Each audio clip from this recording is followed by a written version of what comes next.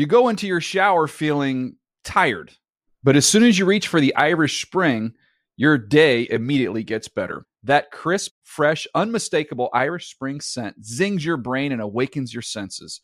So when you finally emerge from the shower 37 minutes later, because you pay the water bill so you can stay in there as long as you want, you're ready to take on the day and smell great doing it. Irish Spring Body Wash and Bar Soap. Fresh, green, Irish. Shop now at a store near you. You know that feeling when you walk into your home, take a deep breath, and feel new? Well, that's what it's like to use Clorox Scentiva. Because Clorox Scentiva smells like coconut, cleans like Clorox, and feels like energy. It'll elevate any cleaning routine to not just clean, but also make every room smell like a tropical coconut getaway. Discover how Clorox Scentiva's powerful clean and refreshing scents can transform your space. Get yours in coconut or other fabulous scents at a nearby retail store. At JCPenney, fashion counts for everybody and every body. The weather is getting warmer and it's time to swap my winter layers for fun, vibrant, and cool clothing. With so many fun things happening this spring, like Mother's Day and the Wind Down Tour, it's hard to find great looking clothes that fit you just right. That's why I love JCPenney. JCPenney has so many stylish and comfortable options for so many different body types. I've been blown away by their selection, and everything hugs my body in all the right spots. Refresh your wardrobe this spring with style that gets you. Something to wear that fits your favorite moments of the season at prices that feel just as good. Discover brands that get you and put style and comfort first, like Worthington and Liz Claiborne for her, each in women's petite and plus sizes. Here, spring comes in all shapes, sizes, and colors. JCPenney, make everybody count. When you buy Kroger brand products, you feel like you're winning. That's because they offer proven quality at lower than low prices. In fact, we guarantee that you and your family will love how Kroger brand products taste, or you get your money back. So next time you're shopping for the family, look for delicious Kroger brand products, because they'll make you all feel like you're winning. Shop now, in-store, or online. Kroger, fresh for everyone. Welcome to the NFL Legends Podcast, an NFL podcast for the players, by the players. Here is your host, 14-year NFL veteran and Hall of Famer Aeneas Williams.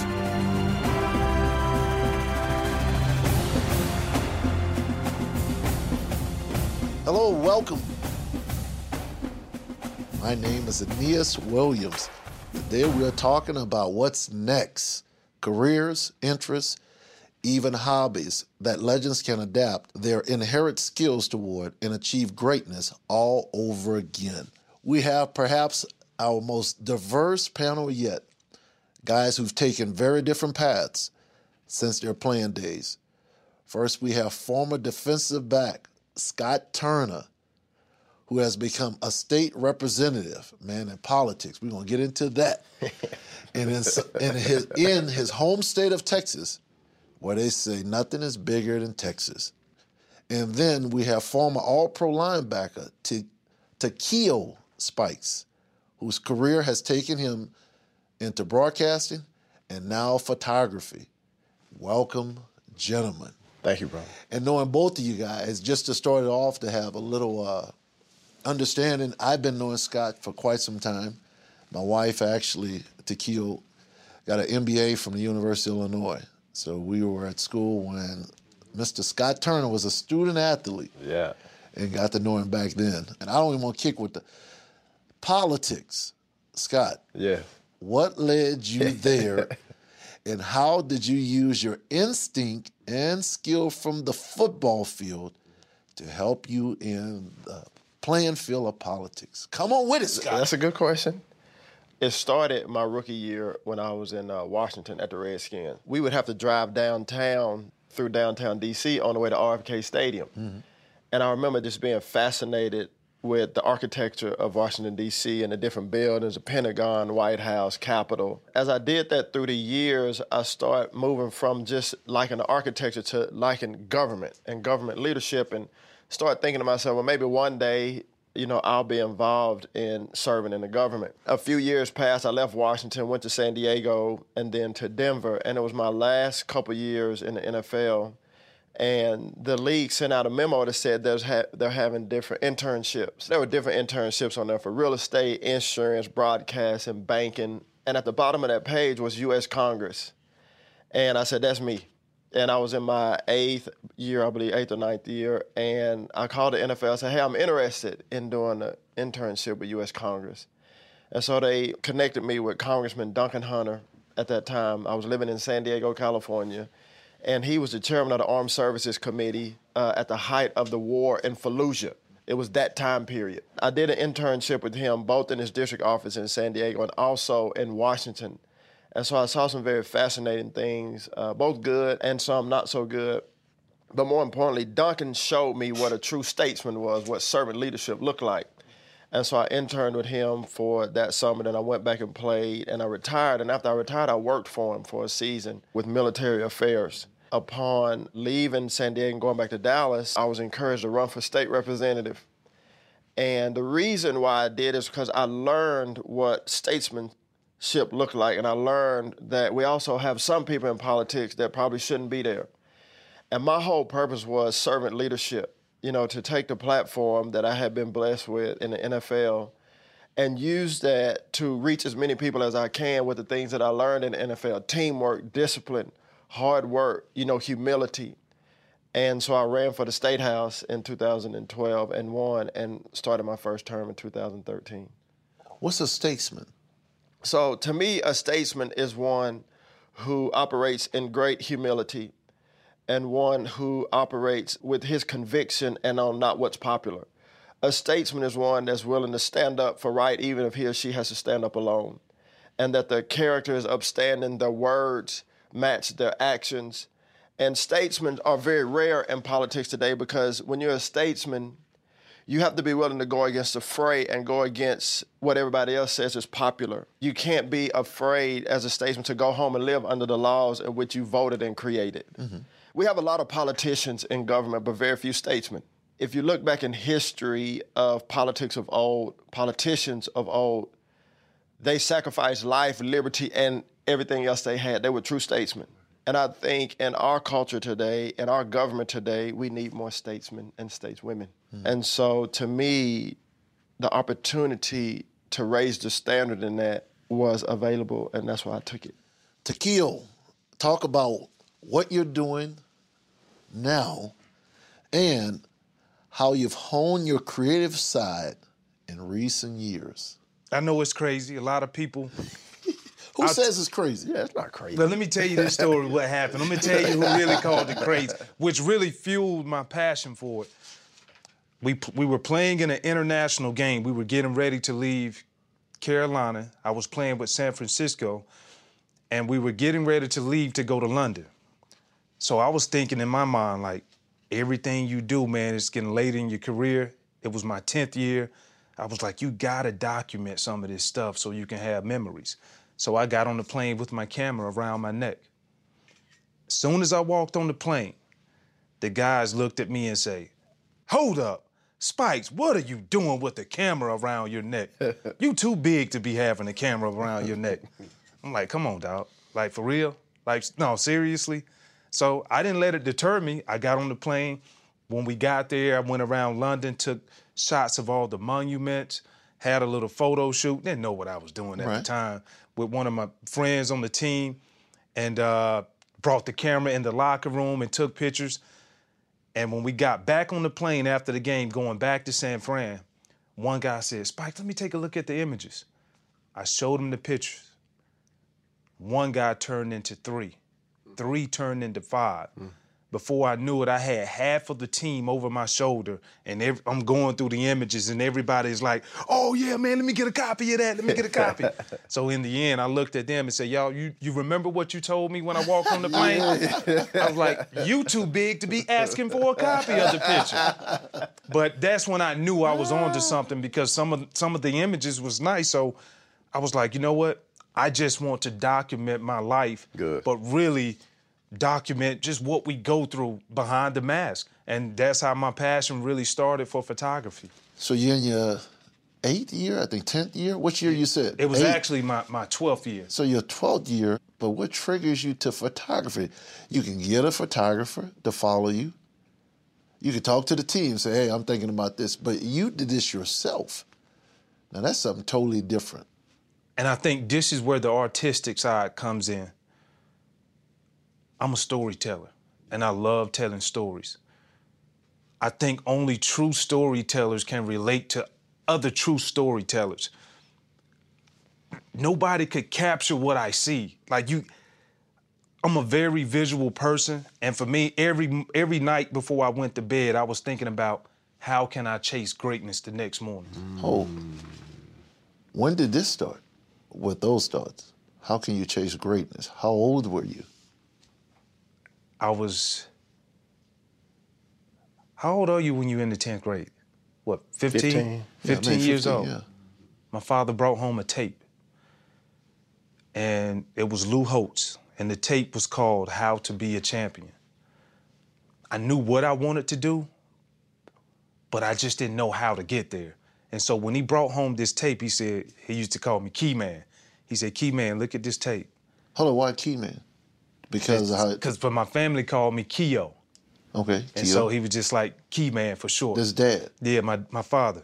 And he brought the tape, and I looked at it, and Lou Holtz talked about, all right, everybody wants to do things, but they're not willing and able. But let me show you how. And through this tape, it just talked about your daily must, how to be a champion. And just from what I got from that tape, my daily must, my non-negotiables is, number 1, give all honor and glory to Christ. Number 2, love what you do. 3, be committed to what you do. 4, treat people the way that you would want to be treated, the golden rule. And then number 6 is be honest. Maybe that's number 5. I don't know. Maybe I skipped the number. No, you're good. Okay, You're good. so it was be honest, because that was the hardest thing that I had to write on that paper, because we can all lie to everybody else, but at the end of the day, you can't lie to yourself. And so when I put those daily non-negotiables on that paper, then Lou Holtz talked about, what do you want to do? Write out your goals. And don't give me goals that are easily attainable, but write out your goals to where it's going to require work. If people look at your goal sheet, if they don't look at you and just be like, wow, your goals are not high enough. And so I said, okay. So at that age of 14, 15 years old, my goals at that time was, I want to go to a Division I school. I want to be the best linebacker in the state. Little did I know, I ended up being the second best linebacker rated in the nation. By the time I left, I wanted to go to a Division I school. Well, not a Division I school, but I wanted to go to a big-time school. Right. And all of this at the 10th grade. And I just wrote that stuff down, guys, and from me writing it down, I put it somewhere to where it held me accountable every morning and every night. What I mean by that, at night when I went to bed, it was on my wall, and it was the last thing I saw before I went to sleep, so I would question myself for accountability. It would be, Takeo, did you do everything on that paper did you do everything today that you have on that paper in order to get your goals? And I could truly say, yes, I slept good. If I didn't, when I woke up the next morning, it was, I don't care what you did yesterday. Anybody can do it one day. Anybody can do it 2 days. Then it turned into, anybody can do it a week. So then that's how I developed my consistency. And that was the challenge. And the more and more I did it, I started seeing my goals go away. The results, I was winning. Good. And I started attaining more. And so from that point, even to this day, and I teach my daughter's, my daughter's 15 years old. Oh, wow. And this happened at the same time. I'm getting chills, man. Yes, man. But it's and it all happened from my father bringing home a tape. And so that's my drive. I get my drive from, if you believe it, write it down. Yep. I mean, if you can see it, you can achieve it. Say those 2 things again. If you believe it. If you believe it. Write it down. Write it down. because when you see it, you can achieve it. What led you to take on the careers? And Takeo, you just said a key man. That's what Dad called you? Yeah. Key man. Key man. Scott, the passions that you are now, what led you to say, I can do this in terms of politics? Because now you look at politics now, man, it's so combustible. Yeah. It appears no one's talking. Once you got in, how did what football taught you help you be able to have some semblance of how you define success? Because that could be unique just in and of itself. Right. First, I appreciate Takeo. And just, in this moment, he just realized that his daughter's 15. Right. And that it was when he was 15 that his father brought home a tape. And you talked about memories. You just had a great one. And I know that your daughter would benefit because of it. I've seen his pictures, by the way, and they're awesome. But to answer your question, Aeneas, the passion for it, I think mine started when I was 10. I was standing on the threshold of the front door of our house in Plano, Texas. And when I came home, I saw that my mother and father were on different sides of the door. My father was outside and my mother was inside. And I knew something was wrong then. And two things happened simultaneously at that point when I stood inside the house with my mother. One, my family unit was fractured and never to be the same. And two, the Lord dropped a vision and a dream in my heart that one day I would be able to play in the NFL. So it became a dream and a vision of mine, and I saw my family fracture at the same time. Two totally different things. But that's when I began to have a passion and a drive to make it, to be successful, and to take care of my mother and my family. I came out of a background that was very difficult in domestic violence and alcoholism and gambling. I love my mother and my father, but they didn't make it as far as being married. And so I just established in my heart and mind that I wasn't going to be that way, and that when I got my family, that it would be whole. Mm-hmm. And so I think my passion started more from an internal perspective of wanting my family unit to be right. And I took that drive into school. I took it into working at Spring Creek Barbecue, being a dishwasher, trying to be the best dishwasher I could be to be successful. Yes, sir. Even when my friends came to the kitchen window and laughed and pointed and said, "You sorry, you busting suds," right? And I knew then I was washing dishes because that wasn't the end. That was just the beginning to the end where I wanted to be. My passion started then, not only to succeed and to show people up, but to use the potential and the gifts I had to make something out of myself to be successful. And so I went to the University of Illinois, as you talked about before, in 1990, ran track and played football and graduated. And so I think that from the time I was a child through high school, through college, and into the NFL, that my passion was, I know what I want to do. And, there was people that came around me, such as yourself, Aeneas, that came and helped me and encouraged me and taught me and stoked that passion. When it came time to get drafted, I was a 7th round draft pick number 226. And I played corner for 1 year at Illinois. And I started, at corner my senior year, that was it. And I was always told, hey, man, you're too little. You're too small to play in the NFL, and you don't have enough experience, and nobody knows you. They don't know what your talent is. You should go try for the Olympics. You're a great track runner, this, that, and the other. But every time somebody said that, I remember washing dishes at Spring Creek and standing on the threshold of that front door, my mother and father being divorced, and my mom being battered and beaten, and the dream and the vision that I had in my heart. Well, end up, long story short, I got drafted, as you know, in the 7th round. And then when I got into the NFL, it was, hey, you're not going to stay. Right? You on the fringe. For 10 years, I was on the fringe, right? We don't know if we're going to be able to keep you. Right? You're just a special team, backup corner. Even though you started, now we don't want you because there's somebody else coming. But what that did for me was it just helped me because I understood that it wasn't what man said, it wasn't what people thought would happen, but what's inside of me? What does the Lord put in me, in order to fulfill the dreams that he's given me? Right. And so that's kind of how my passion developed. And so going into politics, my passion was what I saw, what was wrong in our country. And that how I saw leaders that were not leading out of servanthood and that were not leading out of humility. So my passion then, obviously, is for people. There's 28 million people in Texas. And when I was running the campaign, I saw that every day it's 28 million people. That's why I'm doing this. Mm-hmm. I'm doing this for the kids that are underserved in the southern sector of Dallas, that don't have good educations, that are truant, that come from families that are broken. And I'm also doing it for the people that live in North Dallas that are affluent and have 2 or 3 kids and, a house, take vacation. I'm doing it for the entirety of people, not for politics. Right. And that's what drove me. That's why I could stay on the House floor when there's so much confusion, when there's so much divisiveness, when there's so much arguing. That's what kept me in seat number 29 in the House of Representatives on the House floor, was my passion and my vision for people. One of the things I tie both of you guys, even from Key Man, that video of Lou Holtz, and then now I hear your values and how they were established even when you saw some negativity with mom and dad separating.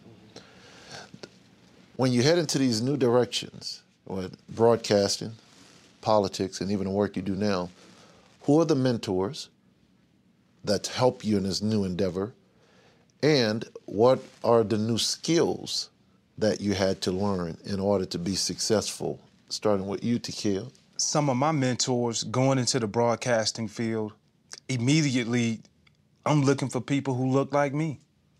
I'm looking for the black males who possibly came from the South, guys who had a story. For me, my first introduction to it was Solomon Wilcox. Solomon, wow. I met Solomon when I never even told him this story, so I hope he hears this one day, but we were in Cincinnati, and I remember walking in the locker room, and I'm a football historian, so I knew of Solomon just from watching TV all the time. And I was like, okay, Solomon, I didn't know he was calling games. And so he was in part of the media. And I was like, Solomon, where are you from? He was like, yeah, man, I'm from L.A. And I'm like, Solomon, your accent you can't be from L.A. Right. He was like, look here, brother. You got to clean that thing up so you appeal to everybody. He said, you'll understand. You coming in here with a thick Southern accent, And so, but he's been very instrumental to me because, anytime we want to achieve something, you want to find somebody who kind of looks like you, And so I was like, okay, he's an African American doing this thing. And once I continued to stay in contact with Solomon, it was just learning the tricks and the trades and everything that he told me that to be aware of and things that you need to do to continue to get better. You only as good as your last performance. Wow. He said, if you take that mentality outside of the game, then of course that will be able to help you. Everybody wants the prime time job. Right. Everybody wants that desk job. The hard thing is just understanding that it's so subjective. It's like photography. I may not be appealing to you, but that doesn't mean that I'm trash. Hold up, I want you to hit that. Because you mentioned, all right, you transition, you talked about everybody want the desk, right? Yep. But that's subjective in terms of whoever's in power positions, who thinks needs to be at the desk. Yep. So you got to deal with that. You got to deal with that. Second one you mentioned from photography, it's subjective. And the reason why I want to hit that real quick, because as legends, you think about it, man, sometimes we are down on ourselves, or sometimes legends are down on themselves because of some subjective opinion of others. And just like with photography, what may be beautiful for someone else, right, be totally not interested for another person. Yeah. So can you share that point in your life, and how did you rationalize that where you were able to now live your life successfully, having an understanding of subjectivity? One of my first experiences of just seeing like what is subjective. After I got out of the game and I was working with NBC, it didn't work out. I didn't sign an extension, but it didn't mean that I was unsuccessful. Correct. Yeah, I felt like I gotta be who I am. I can't be anybody else. But it was a great experience. Right. And so that was my first dose of understanding, and I kept going, working with doing different one-offs with different people. And this other team is like, Takeo, we love you. Scott, as I close this out, this is a quicker session. Takeo said something, and this certainly goes to politics. He mentioned being able to see someone that looks like me. How important is that when it comes down to what we're doing, and particularly in politics, seeing an African-American man having the value, being a statesman? How important is that? It is important to a certain degree, obviously, because there's a comfort level there. And it's just like us being former players or being players, period. We can have never met one another, but when we come to a group and we see each other, immediately we're comfortable because we have so much in common. And there's an immediate connectivity because we're the same in that area. In politics, it's a little bit different. In particularly because we are a system of Republican and Democrat. I serve as a Republican state representative, and a lot of people that look like me are not Republican, in particular in Texas. I was one of 3. And my last says I was one of 2. But having said that, even though there's a dividing line between Republican and Democrat from a voting perspective, there were another 50 or 60 representatives, albeit they were different parties, that looked like me and had similar backgrounds to me. And so outside of politics, and even in politics, there was an immediate fellowship. But what I try to do is expand that and broaden that platform to say the commonality that we have here is that there's 150 of us here on this floor out of 28 million people in Texas. And so there's 150 of us here that really are looking the same because we all are on this floor. So my question, being a Republican, African-American, how were you able to deal with a good portion of African Americans? Like, dude, what side you on, right? That's like fighting words. Right. So how did you stay true to what you felt, even with possibly, those eye raises and, I'm Republican. You feel it once you say it, right? Or once someone's finding out. You already feel it in the room, right? Right. So how do you deal with that, or how did you deal with that? Well, and that's a great question. One, I think like anything else, you have to be sure of who you are. And you have to be rock solid in your conviction. Isn't that what we do as athletes? Yes. And I want to emphasize that because as we listen to legends or even current players, just remember that. And when we transition, sometimes we lose that doubt. Right. So one of the things I like to do and why I point these things out in this podcast is so get our guys' confidence back. Yeah. Right? Yeah. Okay, you've transitioned. Now you're not doing something you were doing since you were 4 years old. Okay, but realize, man, you got to adjust on the fly. Yes, sir. And most people don't end on their own terms. Yep. And then subjectivity. Well, who told you your career wasn't successful, right? Who told you that? And then reevaluating that. So as we close out, the final thing, if you guys give me a quick statement, what advice would you give legends to find their new focus? If I have a sentence, and I would say my statement would be to all of the legends, anybody who is listening, never let someone's opinion become your reality. Say it again. Never let someone's opinion become your reality. Wow. Got a sentence from Ms. Scott? I do. When I ran for the legislator, one of the first things I heard someone say is, you can't do this, you're just a football player. But what they don't understand is that they reminded me that, you know what, I was a professional football player. Right. And it's only a certain amount of us that do that. Absolutely. Yes. 1%. 1%. And I say that because what they meant it for was negative. Right. In that I don't have the ability nor the capacity to transition from football into being an elected official. But what I saw it as, I'm reminded of how I got here. From being able to be one of just a few at the University of Illinois, being able to be just one of 53 on the teams that I played for, that's a football player. Right. And the things that got me there were determination, selflessness, humility, hard work, up in the morning when everybody else is asleep, working out twice a day. Those are the things that make us football players, that make us successful. And so what they reminded me was, okay, I can take those same abilities and now transition into the world of politics. And so I told them, I said, okay, this was my answer to them. I'm going to show you what a professional football player really is. and it's not what you see on TV. I say that because when guys are transitioning, remember how you got to the NFL and what got you there. And you can use those same abilities, that same conviction, and those same attributes, coupled with the passion that you have, and be successful even more so, which was my goal. Who says we can't be more successful after football? Absolutely. To increase the platform that we've been given. So my sentence is, remember, you are a professional football player. And what got you there, the grace of God and your skills and your abilities, use those to transition. And the last thing I would say is, don't be afraid to let someone help you get to where you want to be. I close this podcast with this statement. Some people see, others possess vision. Thank you guys for sharing your vision. Yes, sir. It's been great. Key man, Scott, thank you for being here. Thank you, Lee. The Legends Podcast.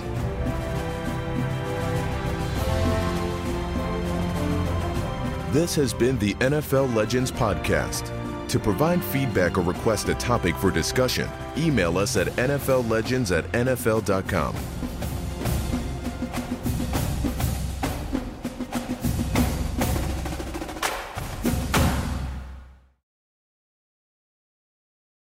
You go into your shower feeling tired, but as soon as you reach for the Irish Spring, your day immediately gets better. That crisp, fresh, unmistakable Irish Spring scent zings your brain and awakens your senses.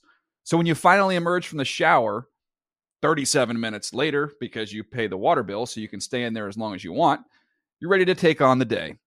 And smell great doing it.